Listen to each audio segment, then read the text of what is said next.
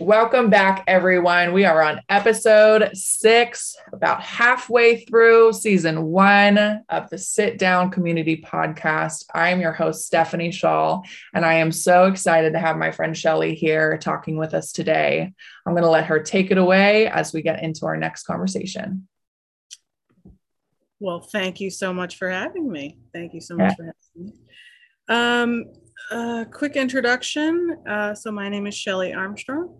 I am your wonderful resident queer today. I identify as bisexual. Pronouns are she, they, and I've been a Christian for a while, for almost a little over 10 years. I carry many hats. We will get into those, I think, in the conversation, but take it away. Yeah, perfect. Thanks for that introduction and just letting us know a little bit about you.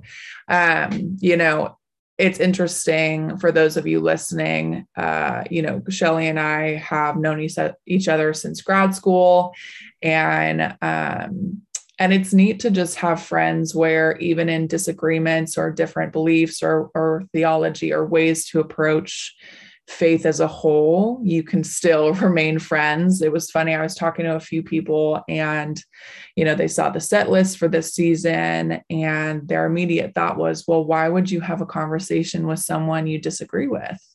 And I'm like, well, what about all the other topics and the disagreements that could come out of that?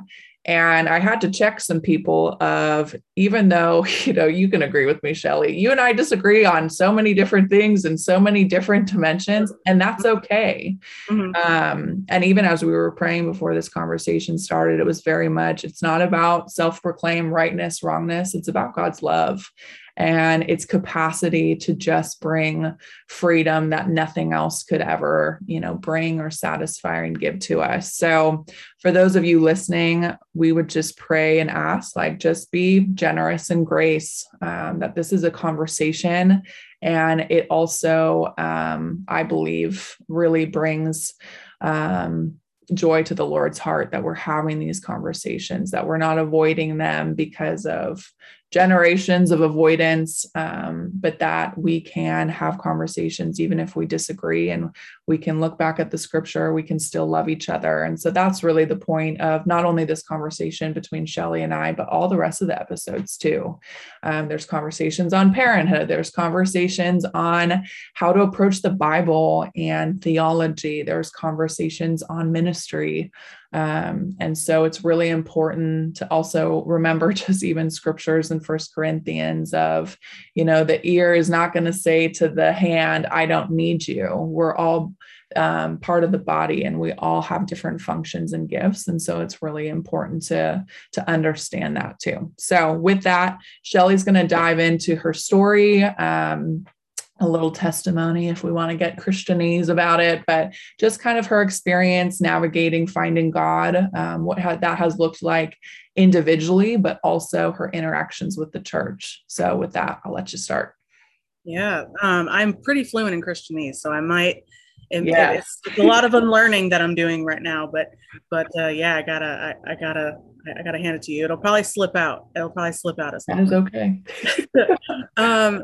So luckily the church that I started in is not the church that I'm a part of now, for a lot of different reasons. But I didn't grow up in a Christian home.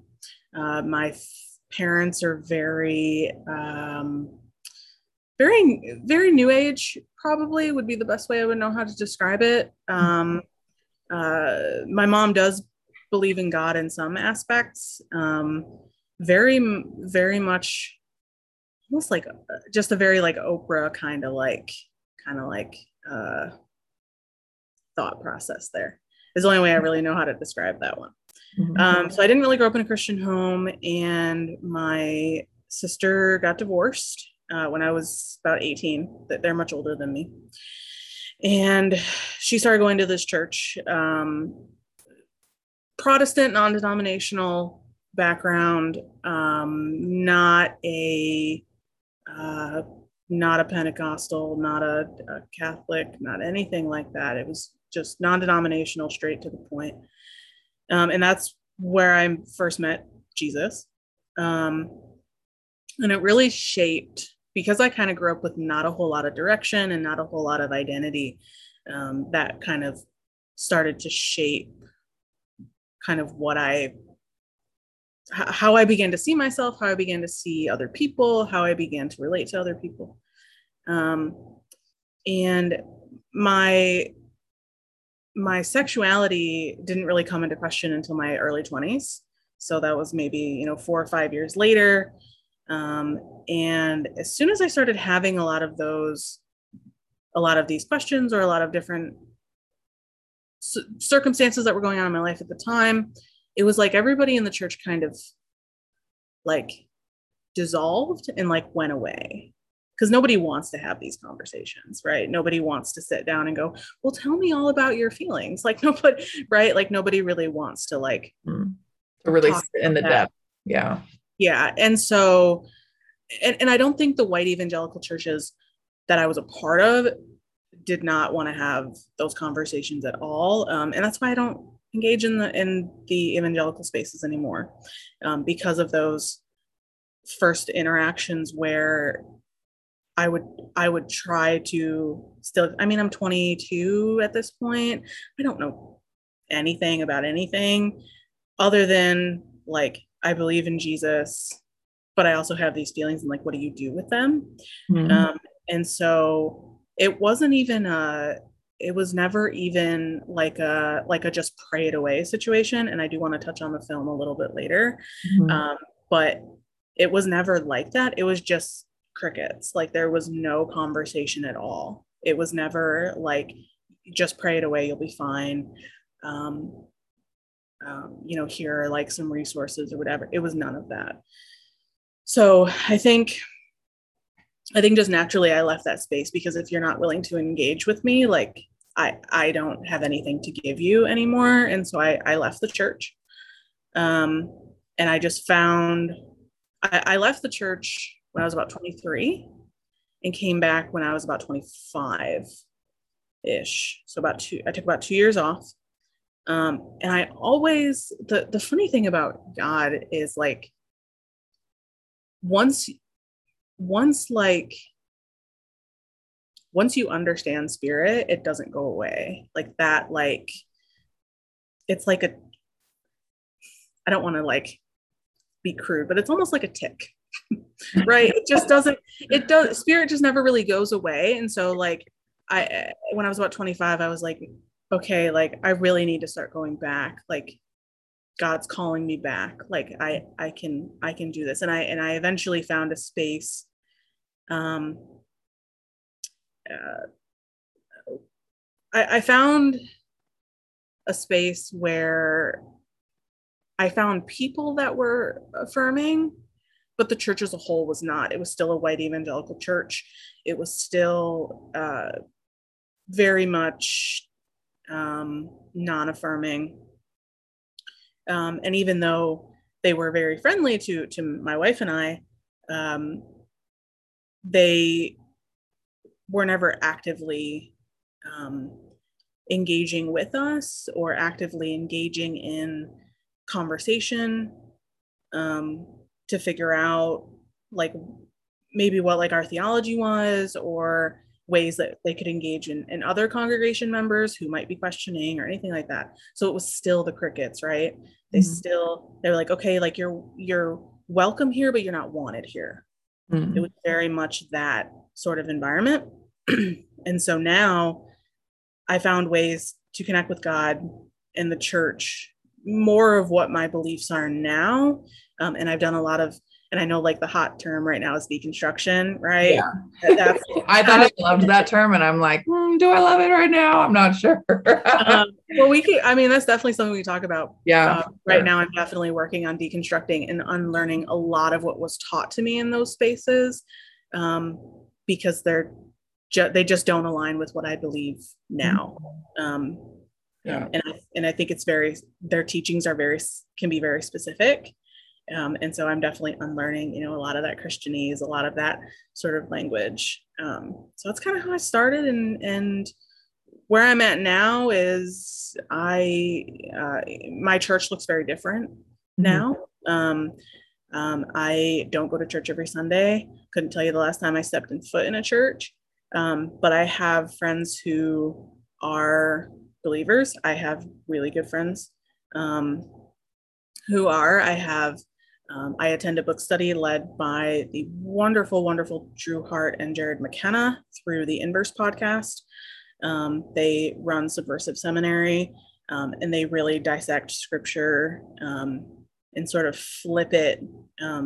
Basically, I mean, they use the word kind of flip it on its head to try to understand really what it's like to live how Jesus lived. And I think if you're looking at just bare theology and following Jesus, like that's what we should really be focusing on is what did he do in the context of his life, and then how do we replicate it now? Because I think that's like I keep things very simple, and so if it's overly complicated, like I'm not super big into theology, but I can appreciate it. I can appreciate the different parts of it. But if the basis is like, what do you mean you're a Christian?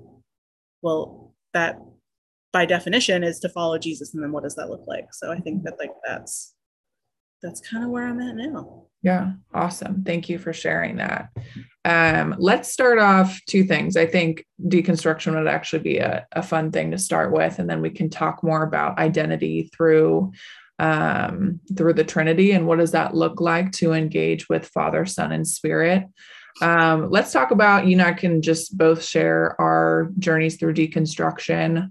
I would say I'm kind of in the reconstruction phase, and you are deconstructing. So I think that would be really neat for people just to hear both sides.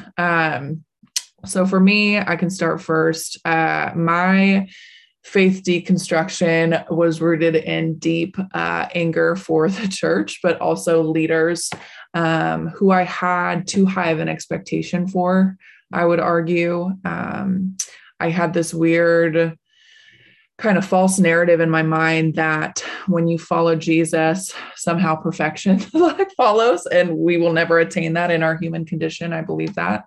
And so I think that was damaging to my growth and generosity of grace and mercy, and really a heart check of, if I want people to have grace and mercy for me, why is it so hard to do it for them too, especially when grace is undeserved favor. And then I think of when the scripture talks about how many times do we forgive? 7 times 70. That's 470 times. I might not even have 470 encounters with the people I'm saying I'm angry with. So what does that look like? So back when I moved to Detroit in 2018, before I went, I really prayed and I asked God, I said, something's not right here. And the way I just interacted with the Lord was pretty legalistic. God wasn't really approachable. He wasn't soft and sensitive enough for me to approach, or at least that's how we interacted at that phase in my faith. And it was frustrating because I wanted to feel that deep love that I now feel. And so I was really angry that God didn't seem like the kind of God with that love. And I was actually talking to my mom about this the other day, and she said, why do you feel like you were so angry when you got through the deconstruction where all the bricks were just laid out before you? And I think my short answer is I was mad because I felt like I got the watered down God. I got the watered down Jesus. I got the watered down Holy Spirit. I didn't get the same power that I feel now within my own personal walk with the Lord, but also in the new church community I'm a part of. And so I think I was a little bit bitter and resentful of, I didn't get the God who's as gracious as he is. I didn't get the God who's as loving as he truly is. I didn't get the God who wrote every single one of my days into his book before I had one. I didn't get to really see that God in what was being preached. And I was at church 3 times a week. So for me, I kind of felt cheated in that regard of, where is this God everyone's talking about? And why don't I feel connected to him? And so 2018 started that, and it was messy. It was ugly. It was full of a lot of tears, a lot of hatred, a lot of questioning the very people who God has placed in my life to edify my faith journey, but also to make sure I'm leaning on God and not their voices. And so I don't even know where I really began. I think for me, it was a lot of journaling, a lot of reading the word, and surrounding myself with people who knew the word, who took time to not only read it, but to understand it, to just invite depth where I think we are so quick to stay shallow because it's safe and comfortable. And so for me, it was really figuring out, who is God to me? Who is Jesus? Who's the Holy Spirit? And 7 years ago, so I was roughly 20, I was doing an internship in the Bay Area. And I remember telling God, I said, I'm done praying to you. You don't hear me, and you don't listen to me either. And now I'm like, yikes, but it's one of those things where I really think I needed to say that. God didn't need me to say that, but it was probably just something that pleased him for me to actually say out loud instead of hold in, like I'd been holding in for years. And so then fast forward to when I started deconstructing, that was the first summer where I started praying, really, truly praying, getting images and words from God, operating more in the prophetic and what that looks like, and intercession, and praying deeply for people. And so then going into working in Detroit, where there is so much just generational trauma and oppressive systems in place that have carried 5 decades of poverty and just so many different things. That's a whole nother conversation. But to be sitting within the weight of that, I think I saw the side of, what does it look for me being a white female in America with all the privilege in the world, truly, to be in a space that is multi-generational, multi-ethnic and racial, multicultural, different traditions, different religions. I mean, they say that Detroit has the highest amount of churches and the least amount of people who attend, which is fascinating. And I think it really speaks to who we see as God. And so navigating that, it was like, all right, God, who are you to me? And Jesus, who are you? And Holy Spirit, who are you? And inviting that personal connection. And I still at that point was very much independent. I could do everything. I was everything. Google was my best friend when I didn't have anyone. And that's another story as well. But really navigating that of, God, I do need you. And Jesus, I do need you. Holy Spirit, I do need you all around me. And so for me, as I've deconstructed, I would argue I didn't get to that level of intimacy until I started reconstructing. So I would say the 2.5 years I was in Detroit was very much deconstruction. It was being mad. It was choosing forgiveness. It was healing. It was, as a social worker, still going to therapy. Like, we have our own trauma and other people's trauma brings that up. Shelli is also a social worker. And so for me, it was very much 2.5 years felt like forever. It felt like I was just in this abyss, and it was woe is me. And it was really dark. I battled depression during that time because I was really battling with God of letting go of my flesh so I could gain the spirit.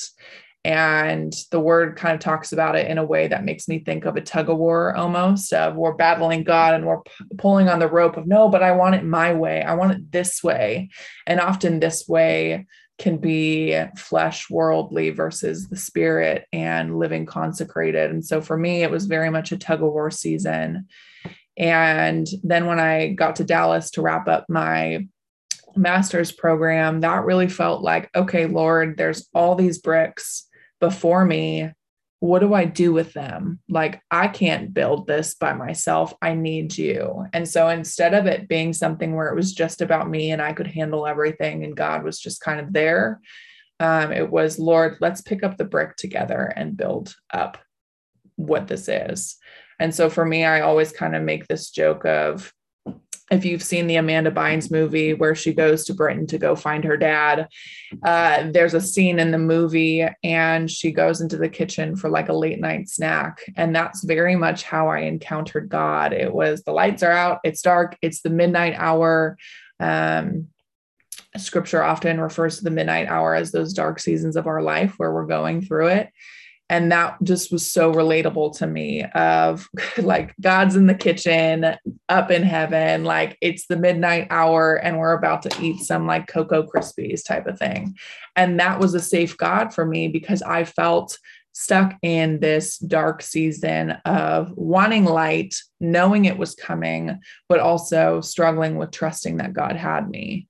And it's been neat now that I'm still in that reconstruction of, we've kind of transitioned to God's on the throne and there's a lot of light, because his light casts out all darkness. And that was a really hard place to come to, though, is recognizing God's not in some kitchen, like he's on the throne. He's so powerful. And yet he's also so gentle. And then with Jesus, I think my relationship with him very much became, he was kind of the last person I felt like I connected to in that intimate way, in that he's the very one who gives me access to God the Father and the Spirit. And yet I didn't really realize I didn't know him. And so I started talking specifically to Jesus in my prayers, because when you look at the word, they asked him all the time, teach us how to pray. He was like our ultimate teacher.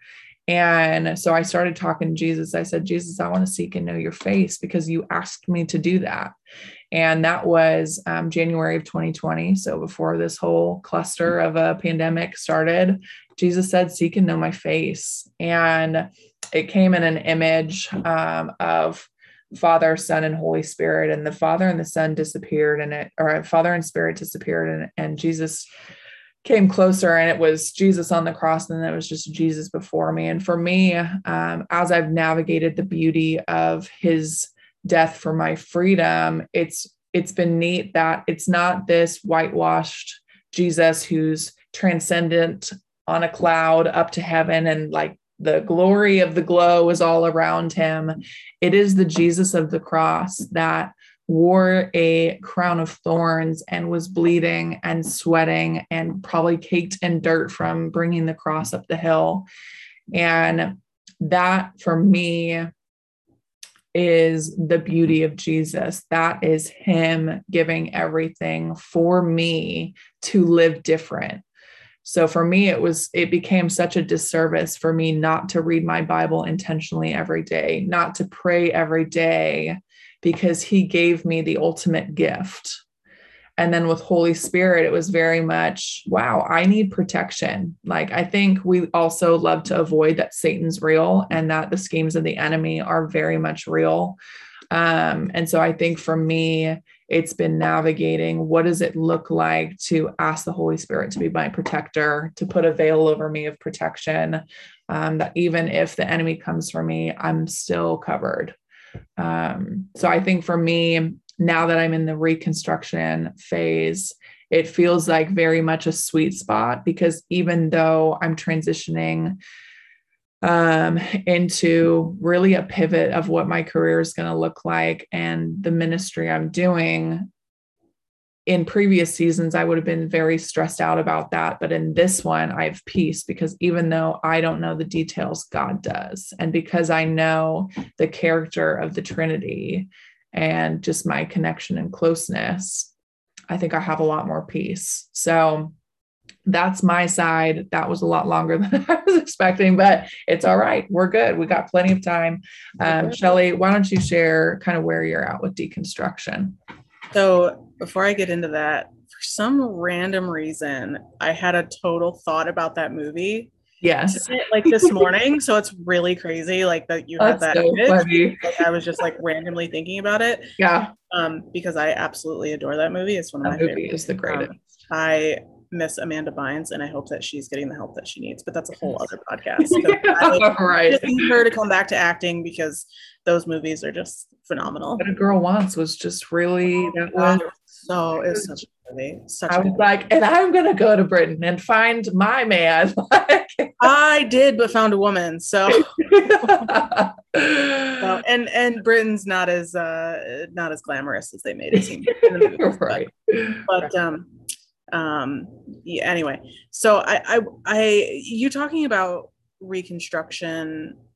I feel like I'm somewhere kind of in the middle. Okay. The way that you sort of described it. So I'm with deconstruction, I really started to take a look at the theology of why, because my whole thing was like apologetics, right? You should know why you believe what you believe. And for the longest time, I was in those white evangelical spaces where it was you believe these set of things, you read the Bible this way, you pray this way, your political ideology is this way, but nobody really ever talked about why. And I think like that's the thing where once I left the church and came back,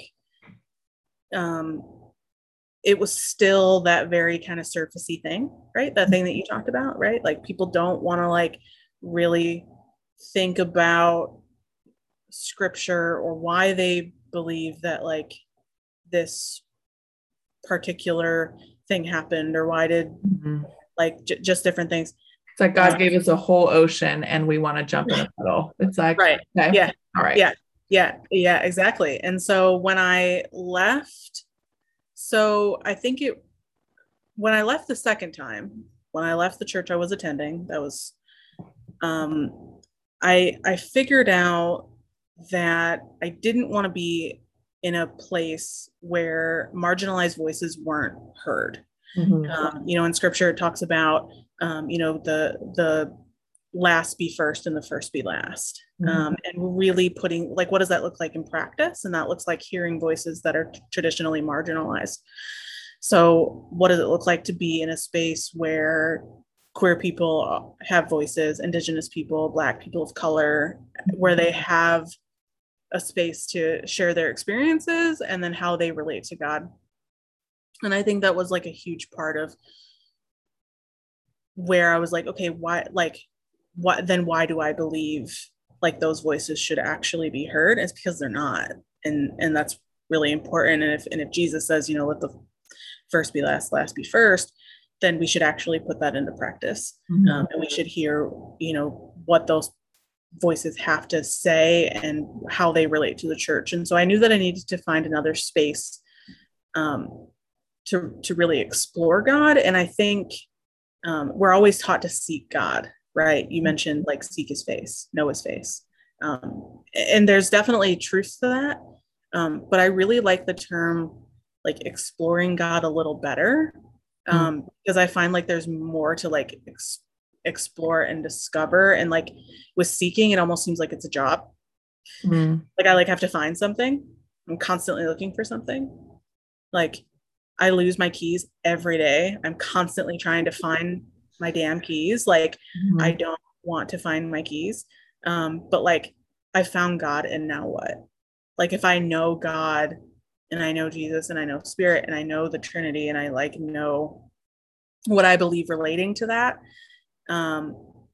then that allows me to like let me explore God. And what does it mean to know Jesus? What does it mean to, Jesus taught to, to be life-giving and healing to others, like through his ministry. Like if that's all he did, that's not like all he did, but like primary, right? If you had to sum it up, healing, complex and yet simple at the same time. Yeah, exactly. That would be on my tombstone.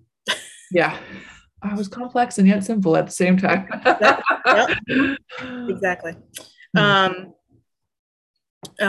so if like that's what he did, then like how do I do that better?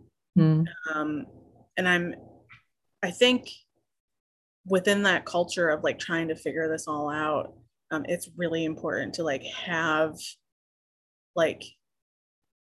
people to like you, for example, to be able to like bounce things off of. And I have really good friends. And the one thing I love about the queer community as a whole is we do really, really well at like chosen family. Because while I was super, super lucky to be born into an affirming family and everything, you know, my family was great. It's really important to have family that are chosen in the sense of like, I can be my full authentic self, because there are areas in my family that I can't do that, just for various different reasons. But so we do that really, really well. And we welcome people who are marginalized and create such a community out of those spaces. And so I think like in the context of like my deconstruction, I'm really looking for community in the sense of how do I be my most authentic self, because that's in my own convictions is like how we see God, like how others see God in me, right? Because if we're supposed to be made in, you know, in God's image, if we're a reflection of that, if we're a reflection of love, then I would want like to be around people that I can do that authentically with. And then people will see God from that. Does that make sense? Yeah, that makes sense. Yeah. So I'm kind of in the middle of like, I am completely flipping upside down everything that I ever thought I believed in. And I'm really trying to like ask those really hard questions, because if you're not allowing questions, you're just eliminating any chance for growth and diminishing different ways of experiencing and discovering God in those places. So yeah, I'm really kind of at a middle. And I think there's something really,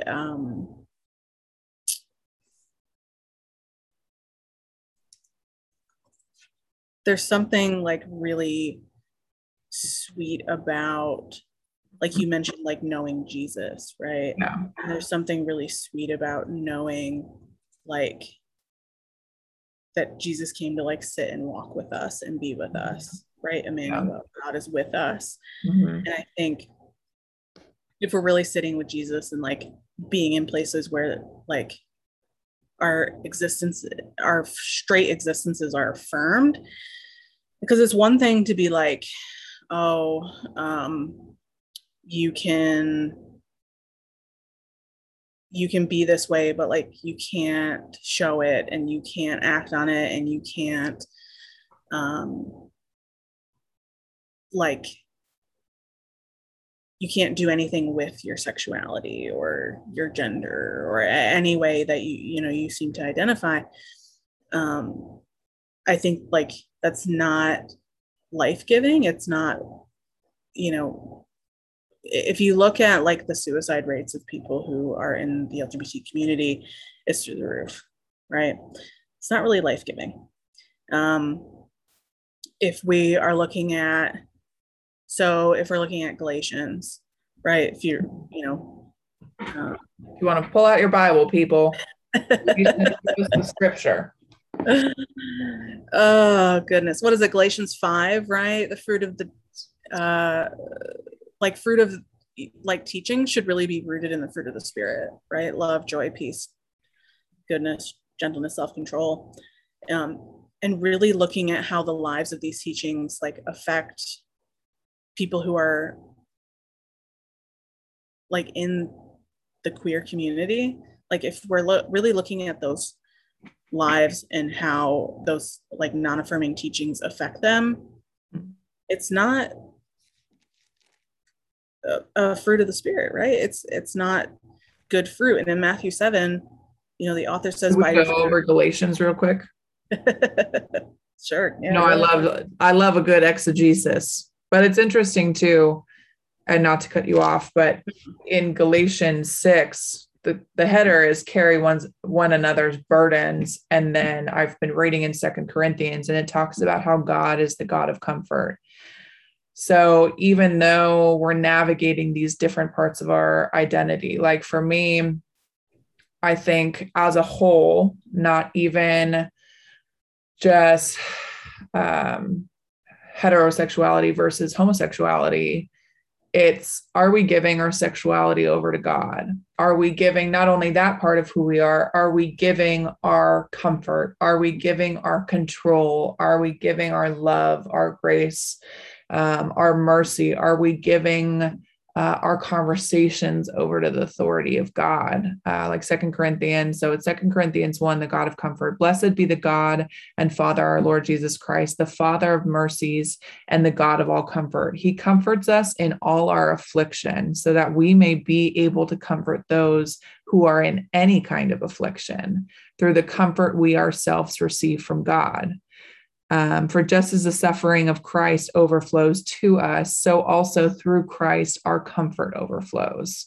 If we are afflicted, it is for your comfort and salvation. If we are comforted, it is for your comfort, which produces in you patient endurance of the same suffering that we suffer, talking about what he's going through in the Bible. And our hope for you is firm, because we know that as you share in the sufferings, so you will also share in comfort.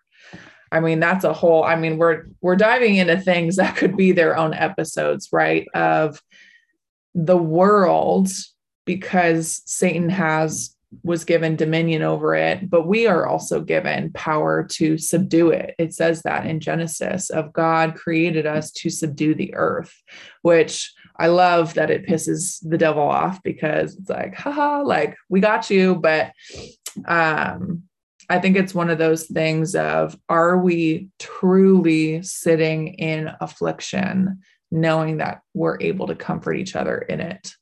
So that was a little bit of a tangent off of that scripture, but that's just how these run, because these are chill conversations, you know what I'm saying? But yeah, and then you were going into Matthew, I believe, next, right? Yeah, Matthew 7, it says, by your fruit you will recognize them. And if Jesus doesn't ask us to, parade around with a cross on our neck or Bible verses like in Instagram captions, but to really explore what it means to have good fruit. And so, like, if we're supposed to be a byproduct of fruit of the Spirit, then like, just because people say that something is biblical doesn't really make it inherently good or life-giving, right? You can't just people do, but you can't. Yeah, I don't know. I kind of disagree with that in the sense of the Bible is my greatest authority. And I guess it's the ways in which we engage with scripture differently, not even just you and I, but just everybody. Right. Yeah. Right. And so like in saying that, right, like if you look at God, like, is depicted all throughout scripture as life-giving, and like the way that I examine scripture and the way that I view scripture is always through the lens of love, because if God is love, like you say, the Bible's like your ultimate authority. And I think for me, like, God is my ultimate authority. So I flip it a little bit. And so like, if God by definition is love, then that frames everything else for me. That I keep it very simple that way, because if my life isn't life-giving to other people, or is harmful to other people, or my theology is harmful to other people, and if I'm inflicting shame or hurt on other people, and if God is supposed to, where the Spirit of the Lord is, there's freedom, then like I should believe that and act that way and model my life that way, because if I'm modeling my life off of Jesus, then that's what that looks like. Yeah.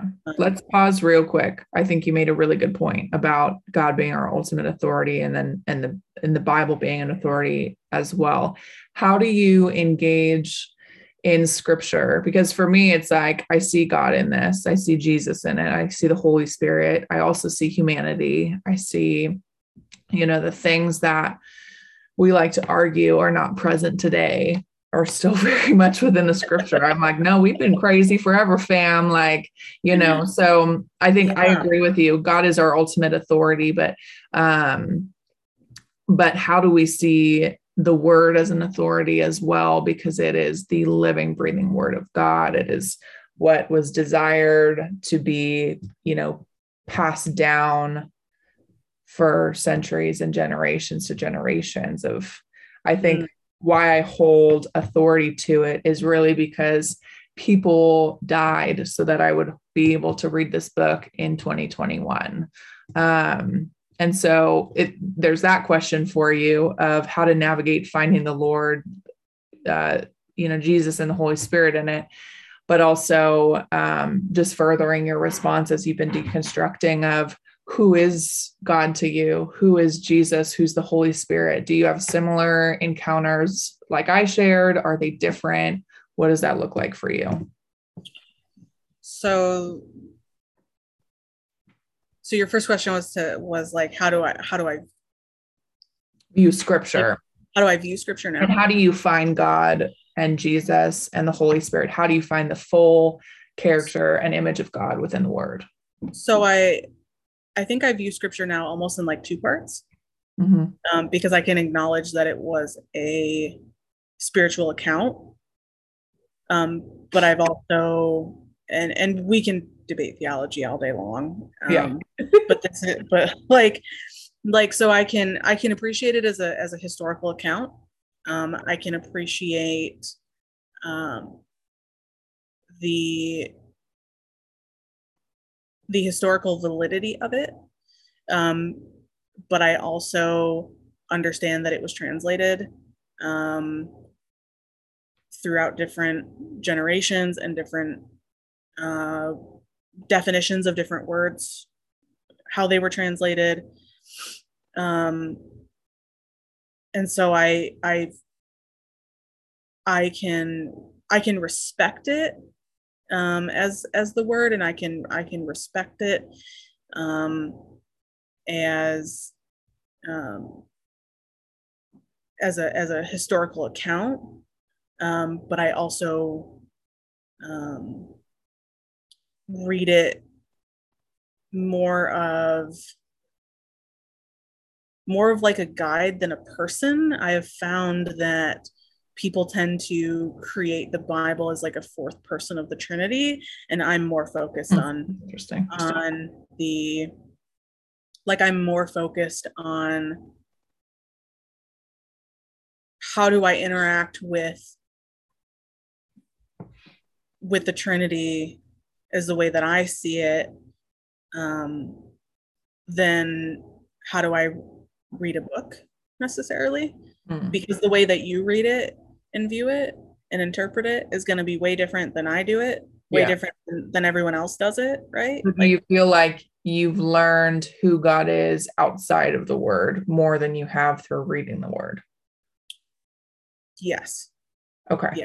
I have found I find God in my relation to God in 1,000 different places in 1,000 different ways, right? So I find God in nature, and I find God in art, and I find God in playing with my nephews. Like I find, like I've found God as creator, as a being, as something that I hold a high relationship with. Like that is like God is like the end all be all for me. But I think when it comes to actually living how Jesus lived, we have a framework for that. That's in scripture, and I can appreciate it. But I think why I'm very cautious now with scripture is I've seen what it does to harm people, and I've seen what it's been done to harm myself, what it's been done to,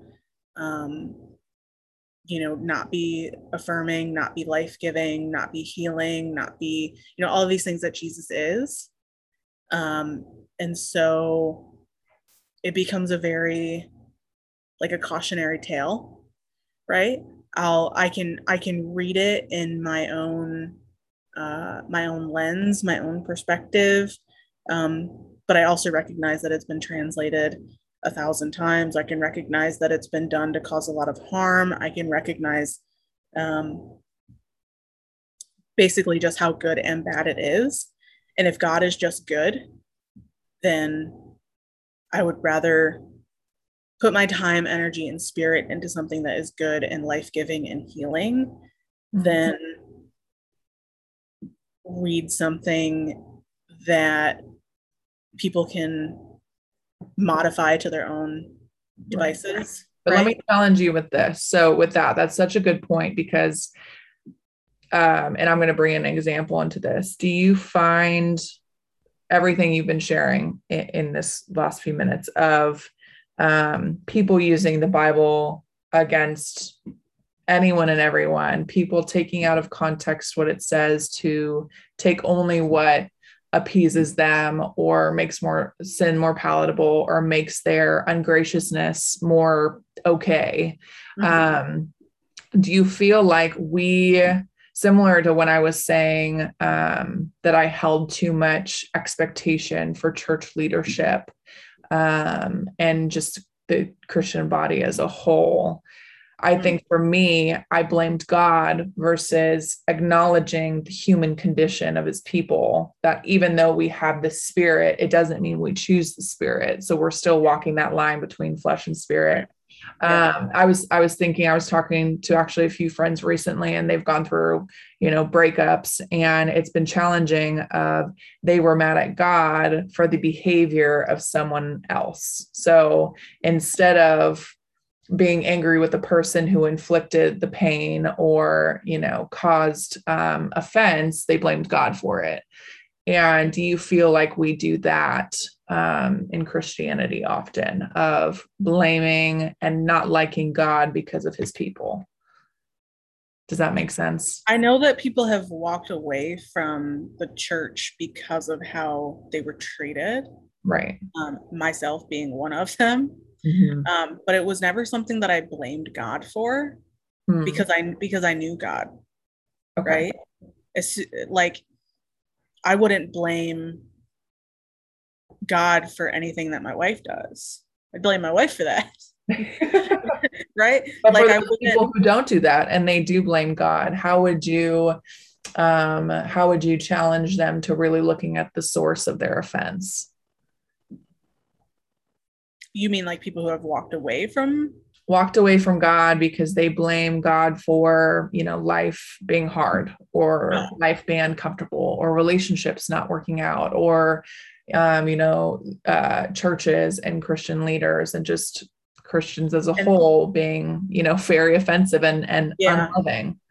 Yeah. And this is where like my social work bleeds into my life. And it's very natural, right? It's very second nature. Everybody has their own reasons for why they do things. And so if somebody blames God for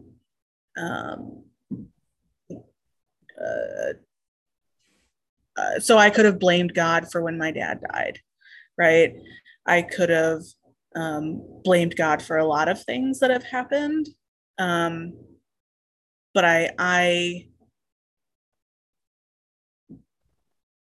there are things within the human condition and life itself that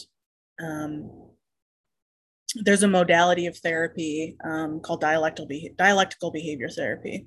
And within that talks about radical acceptance. And there are things that you have to radically accept in order to heal. And I think radical acceptance looks like being able to let go of a lot of hurt and a lot of pain, and just accepting things for what they are. When my mom was diagnosed with cancer, I had a hard time accepting that. Yeah. But you do, and you have to. And so just radically accepting things for what they are, which also means like there would never be a situation, I think, where I would blame God for something because just of the world that we live in, right? We just have to accept the world that we live in. And I would never say that to invalidate somebody's experience, or say, no, you can't blame God. You definitely can. And you can handle it, but right. But like, how, I guess my question would be like, how would that be healing overall? Right. Because I have there are times where I look back at when my father was passing, and I was praying for that not to happen. Right. But coming to terms with it happening and accepting that it happened, and it didn't modify my view of God. God was still in those moments, and he was still there, carrying my family through that. And I think that that's where, I hold a belief that God has no gender. For all we know, he was assigned a male as Jesus incarnate, but God is a being. There's, to me, that there's Father God and then there's Mother God. There are very feminine qualities of God. And so I look at how I interacted with God throughout that experience, and it was very mothering. It was very nurturing. It was very a gracious and sweet part of that relationship. And I think there are 1,000 ways that people, can hold their relationship with God in the context of the human condition. And people do that every day. I would never be one to say, my experience or my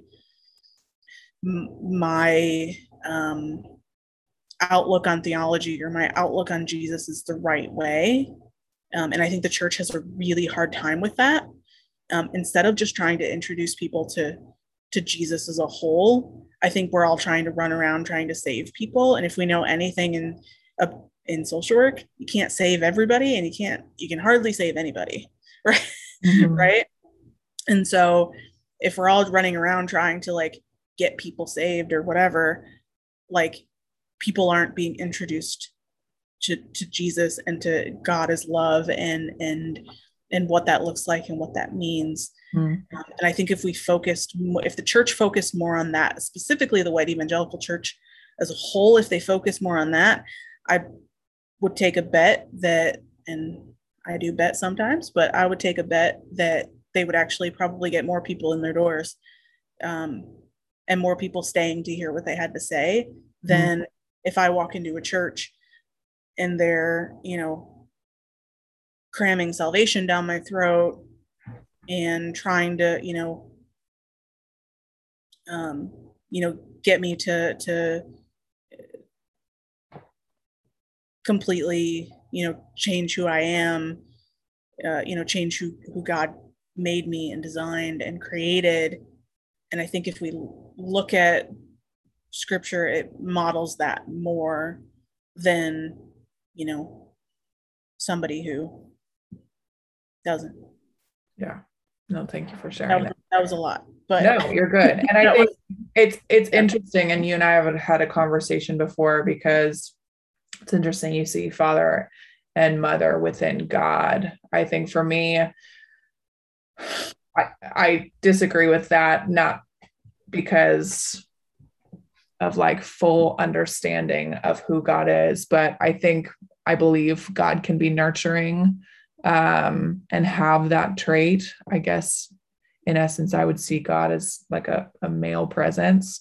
And I think that's been a lot of having to navigate how culture defines masculine and feminine, and how we have both within us and the capacity to see what that looks like and really explore what that looks like. I think for me, it's like, I think I mentioned it earlier.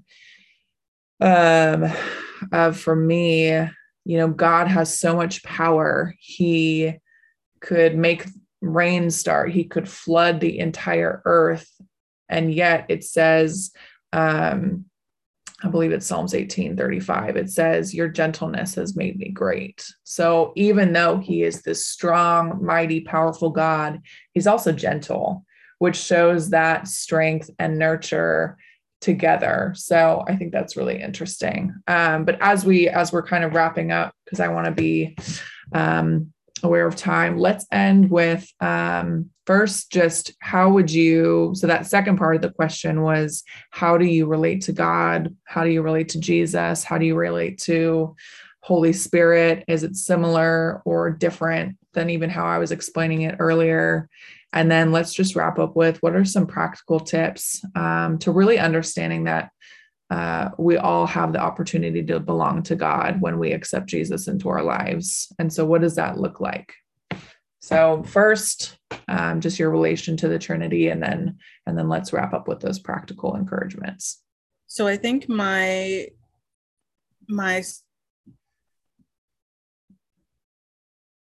relation to the Trinity now is like, I love decompartmentalizing things. I find that I do that very well, and especially in my work, I'm able to do that. And so it's almost like, depending on what I need is what part I go to, right? And so my spiritual practices definitely look different. I see God, Jesus, and Spirit in a very much broader context, and I think but the context is always sort of viewed the same as like, where can I find God, and where can I explore each part of the Trinity through just everyday sort of practices, right? So this, to some people, people are not going to understand this, but I find God when I practice yoga, right? I find God in other cultures outside of white spaces, outside of I live in a very not a very diverse town, so finding God in different cultures, or discovering God and relating to the Trinity in places where I never would have thought of. I think a lot of the times the church wants to give us like a to-do list and a checklist and this is what you do, and this is how people can see God. And I think I put God in a box. In a lot of the white evangelical spaces, put God in a box of, these are the only acceptable ways that you can experience God, or this is the only way that you can experience Jesus, or this is the only way that you can relate to Spirit, or whatever the case might be. And I think the minute that I stepped outside of that space and go, well, wait a minute, like, I can find God in the grocery store if I wanted to. Like, I spend most of my time grocery shopping because I really like to cook. So I find God when I'm cooking, or whatever the case might be. And so I've found that instead of just doing like what was acceptable, it's that perfectionism, right? I want to be the absolute perfect Christian. First of all, that's not attainable, right? So like, if I find ways, I find God in more areas, and then I allow Spirit to guide me in those experiences, right? Like, if I'm in yoga and I'm in a really good stretch, or if I'm in a really tight situation, all right, God, we're gonna finagle this, and we're gonna do this together, and God will meet me in those places, and being able to meditate and pray and still find different ways of relating to each part. Like it basically gives you like more options. I'm a real big kind of choice person. I want a lot of choices with things. And I want to know, I really want to know God as God is and not just what was always taught to me. I want to know, okay, if God is really life-giving and healing, then what does that look like? And I think I really had to find a space where it was safe to start asking those questions and really look for those life-giving conversations and reflections. And by being in a space where I can ask questions and grow in those ways, then I encounter God even more so than I did. I encountered Jesus in more places, right? If I continuously stay open to like all of the different ways that you can experience any religion, not just even Christianity, if you stay open to those things, like God will even reveal himself in other places and other ways and in other encounters. And I think that was probably the biggest part of my, going back to deconstruction. I think it's really the more that we pick apart sort of why we believe what we believe and where we're coming from and what was taught to us, God really shows up in those places. Not so much that we can get it right, but that we can understand God more. Yeah, that's awesome. And then as we wrap up, what are some just practical pieces of encouragement? I mean, you just shared just some different ways that you find the Lord and find his presence, but maybe just 2 or 3 things that have really kept you within the faith.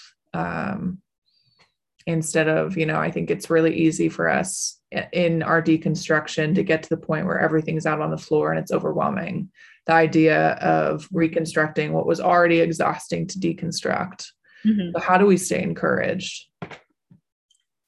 So for me, it was finding that safe place. And I know that, I was very privileged in the fact that I know that there are people who cannot come out, that there are people who cannot be their true authentic self in their church spaces, and I respect and honor that. And so if it's safe for you to do so, then I encourage everybody to come out and be their true authentic self.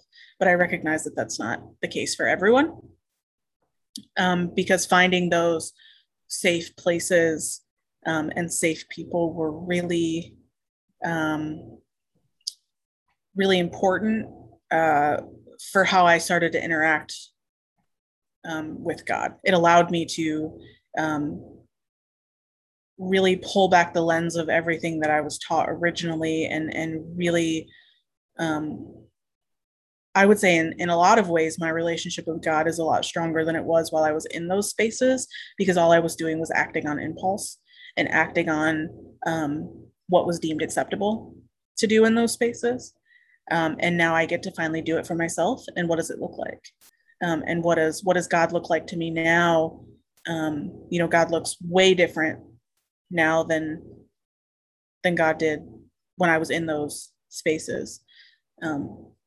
Because it's very routine, it's very scripted, it's very, this is what's expected of you, this is how you're supposed to dress and act and behave, and very legalistic, like you talked about earlier. And so the more that I was able to pull that lens back and really talk about with other people, well, how can I still believe in Jesus if all of these people are using Jesus as a way to harm other people. And that never sat well with me. And so I was able to find spaces where I could ask questions, and really be encouraged by other people who were living the same sort of dichotomy that I was, in knowing that I love Jesus and really am intrigued by Christianity, I would say. What does that look like, and how that looks like is much different, because I look at it from what Jesus did, how he lived. His ministry was to heal and bring life to people who were marginalized. Okay, how do I do that better? How do I love people better? How do I engage with people, who are much different than me? How do I engage with Indigenous people, Indigenous cultures? How do I engage with Black people or people of color? Like, how do I acknowledge that God created all of this, and honor Creator for what it is, instead of just doing everything that I was always taught. And I think that that's the one thing that kept me really rooted in my faith, was that I always knew God, and I always knew what I believed, but I could never really put my finger on it.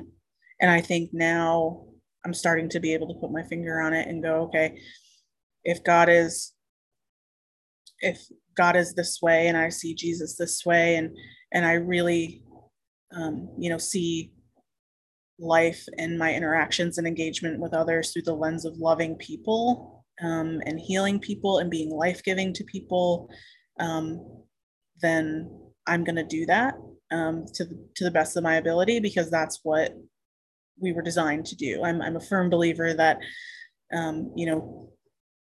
loving people is the greatest gift that we ever have to one another. And in the United States alone, there's thousands, of denominations, because nobody can agree on anything, right? Humanity as a whole cannot agree on anything. And so, like, I find beauty in that. And I also find a lot of discomfort in that as well. But I now find more comfort and beauty in God and Creator and Jesus and Spirit in ways that I can relate, through that love lens, I guess, than anything else. So I think my encouragement, is really for anybody, not just people who are closeted or people who are questioning or coming out or have came out already and finding themselves in this place of deconstruction and figuring out what they believe and if they believe at all. But I think it's really to pull back the lens of what is the question that what is the one thing that you believe to be true? And then how are you going to model that, or how are you going to live that?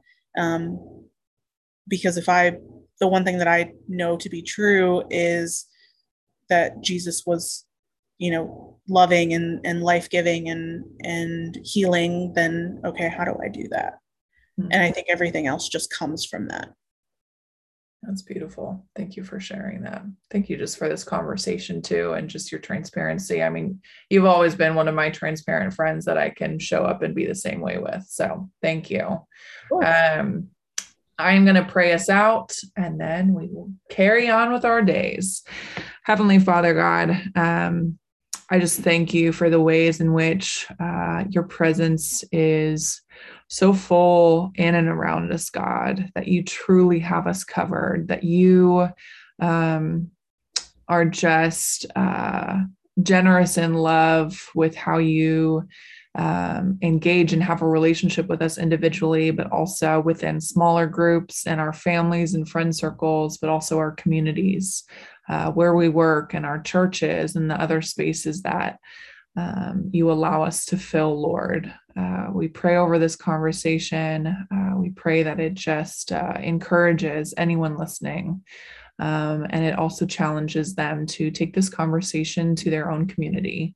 Lord, I just pray, the mission of this podcast is to have conversations we often avoid having out of wanting a puddle versus the depth of an ocean, Lord. But would we just be magnetized and gravitate towards the depth, knowing that the depth is a really beautiful place, and you're in it and you're present. Jesus, we thank you that you are our ultimate just person who shows us what sacrifice and sacrificial love looks like, who was gracious in your capacity to teach, Lord, to engage with all different people. And Holy Spirit, we thank you that you are just our great protector, and you move all around us all day. So we just pray that we would invite just more conversations into our lives, that we would really know you, God, intimately, but we would also serve people, and we would grow and know that we can't do anything without community. So I pray these things. I just pray over everyone listening. Would you remind everyone your capacity to sustain, even in the hardest seasons, as we're still navigating the pandemic and just life being really hard, and Afghanistan, and even processing our grief 20 years later from 9/11, Lord. Would you just remind us how healing you truly are? So I pray this over everyone in Jesus' name, amen. Again, everybody, thanks so much for joining on another episode of the Sit Down Community Podcast. We can't wait to sit with you in the rest of these episodes, and we just pray goodness over your day. See you next week.